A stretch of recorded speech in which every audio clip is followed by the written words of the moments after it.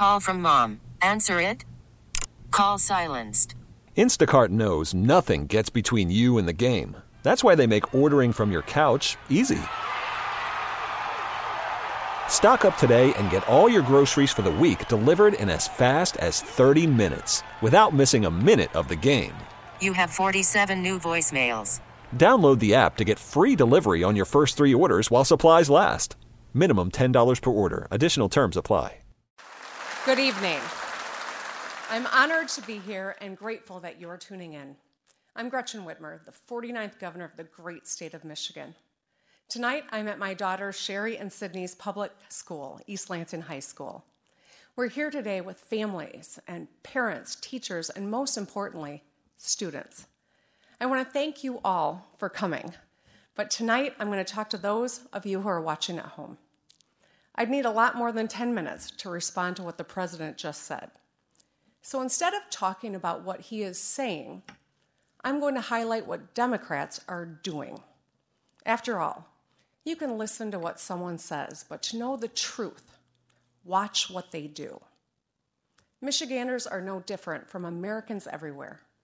We love our families and want a good life today and a better life tomorrow for our kids. We work hard, and we expect our government to work hard for us as well. We have grit and value loyalty, and we still root for the Detroit Lions. We and all Americans might be weary of today's politics, but we must stay engaged. Our country, our democracy, our future demand it. We're capable of great things when we work together. We cannot forget that despite the dishonesty and division of the last few years, and that we heard tonight from the President of the United States, together we have boundless potential. And young Americans are proving that every day by taking action. That's what I want to focus on tonight. Monty Scott is 13 years old and lives in Muskegon Heights, Michigan. Monty's street was covered in potholes. They were ankle deep, and he got tired of waiting for them to get fixed. So he grabbed a shovel and a bucket of dirt and filled them in himself. During my campaign, people told me to fix the damn roads because blown tires and broken windshields are downright dangerous. And car repairs take money from rent, childcare, or groceries. And we, the Democrats, are doing something about it. In Illinois, Governor J.B. Pritzker passed a multi-billion-dollar plan to rebuild their roads and bridges.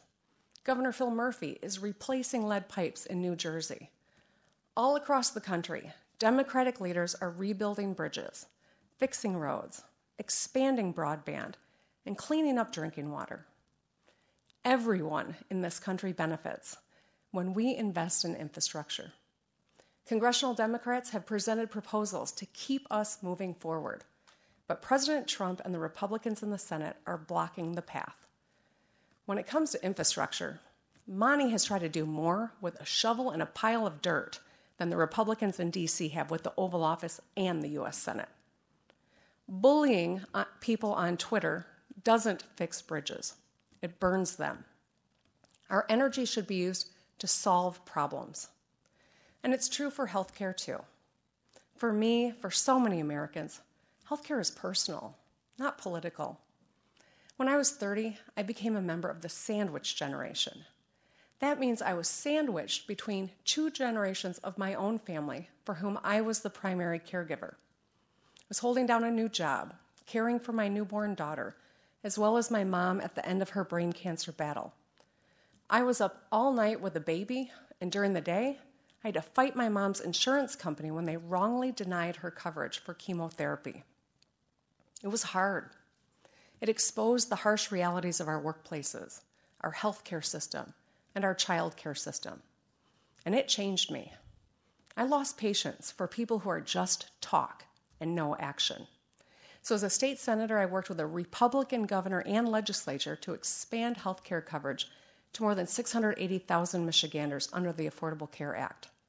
Today, Democrats from Maine to Montana are expanding coverage and lowering costs.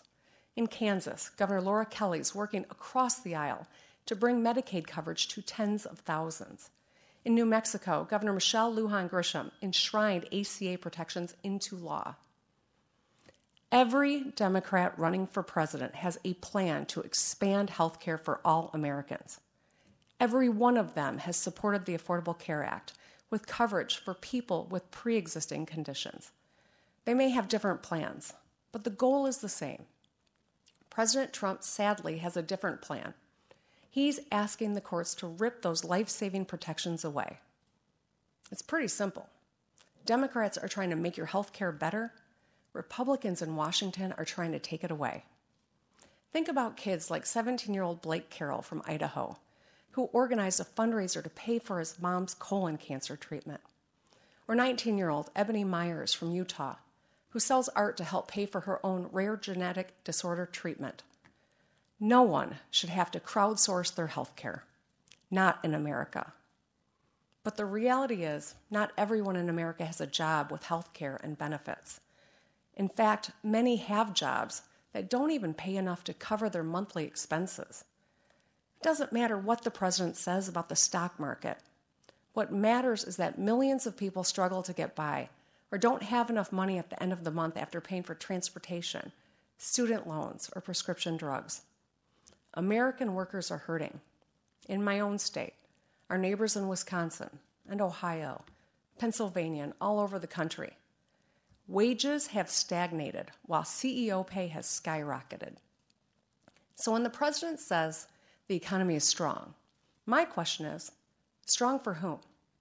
Strong for the wealthy who are reaping rewards from tax cuts they don't need? The American economy needs to be a different kind of strong. Strong for the science teacher spending her own money to buy supplies for her classroom. Strong for the single mom picking up extra hours so she can afford her daughter's soccer cleats. Strong for the small business owner who has to make payroll at the end of the month. Michigan invented the middle class, so we know if the economy doesn't work for working people, it just doesn't work. Who fights for hardworking Americans? Democrats do. In the U.S. House, Speaker Nancy Pelosi and Democrats passed a landmark bill on equal pay, another bill to give 30 million Americans a raise by increasing the minimum wage, and groundbreaking legislation to finally give Medicare the power to negotiate lower drug prices for America's seniors and families.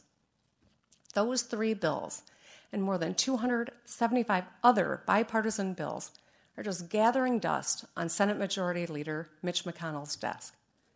Senator McConnell, America needs you to move those bills. Meanwhile, Democrats across the country are getting things done. Pennsylvania's Governor Tom Wolf is expanding the right to overtime pay. Michigan is too. Because if you're on the clock, you deserve to get paid. Nevada Governor Steve Sisolak and North Carolina Governor Roy Cooper are working to give hard-working teachers a raise. And speaking of the classroom, Wisconsin Governor Tony Evers unilaterally increased school funding by $65 million last year. In Colorado, Governor Jared Polis has enacted free all-day kindergarten. And in 29 states, we've helped pass minimum wage hikes into law, which will lift people out of poverty and improve lives for families. That's strength. That's action. Democracy takes action. And that's why I'm so inspired by young people. They respond to mass shootings, demanding policies that make schools safer. They react to a world that's literally on fire, with fire in their bellies, to push leaders to finally take action on climate change. They take on a road filled with potholes with a shovel and some dirt. It's what gives me great confidence in our future. And it's why sometimes it feels like they're the adults in the room. But it shouldn't have to be that way. It's not their mess to clean up. It's ours. The choices we make today create their reality tomorrow. Young people, I'm talking to you and your parents and grandparents. Democrats want safe schools.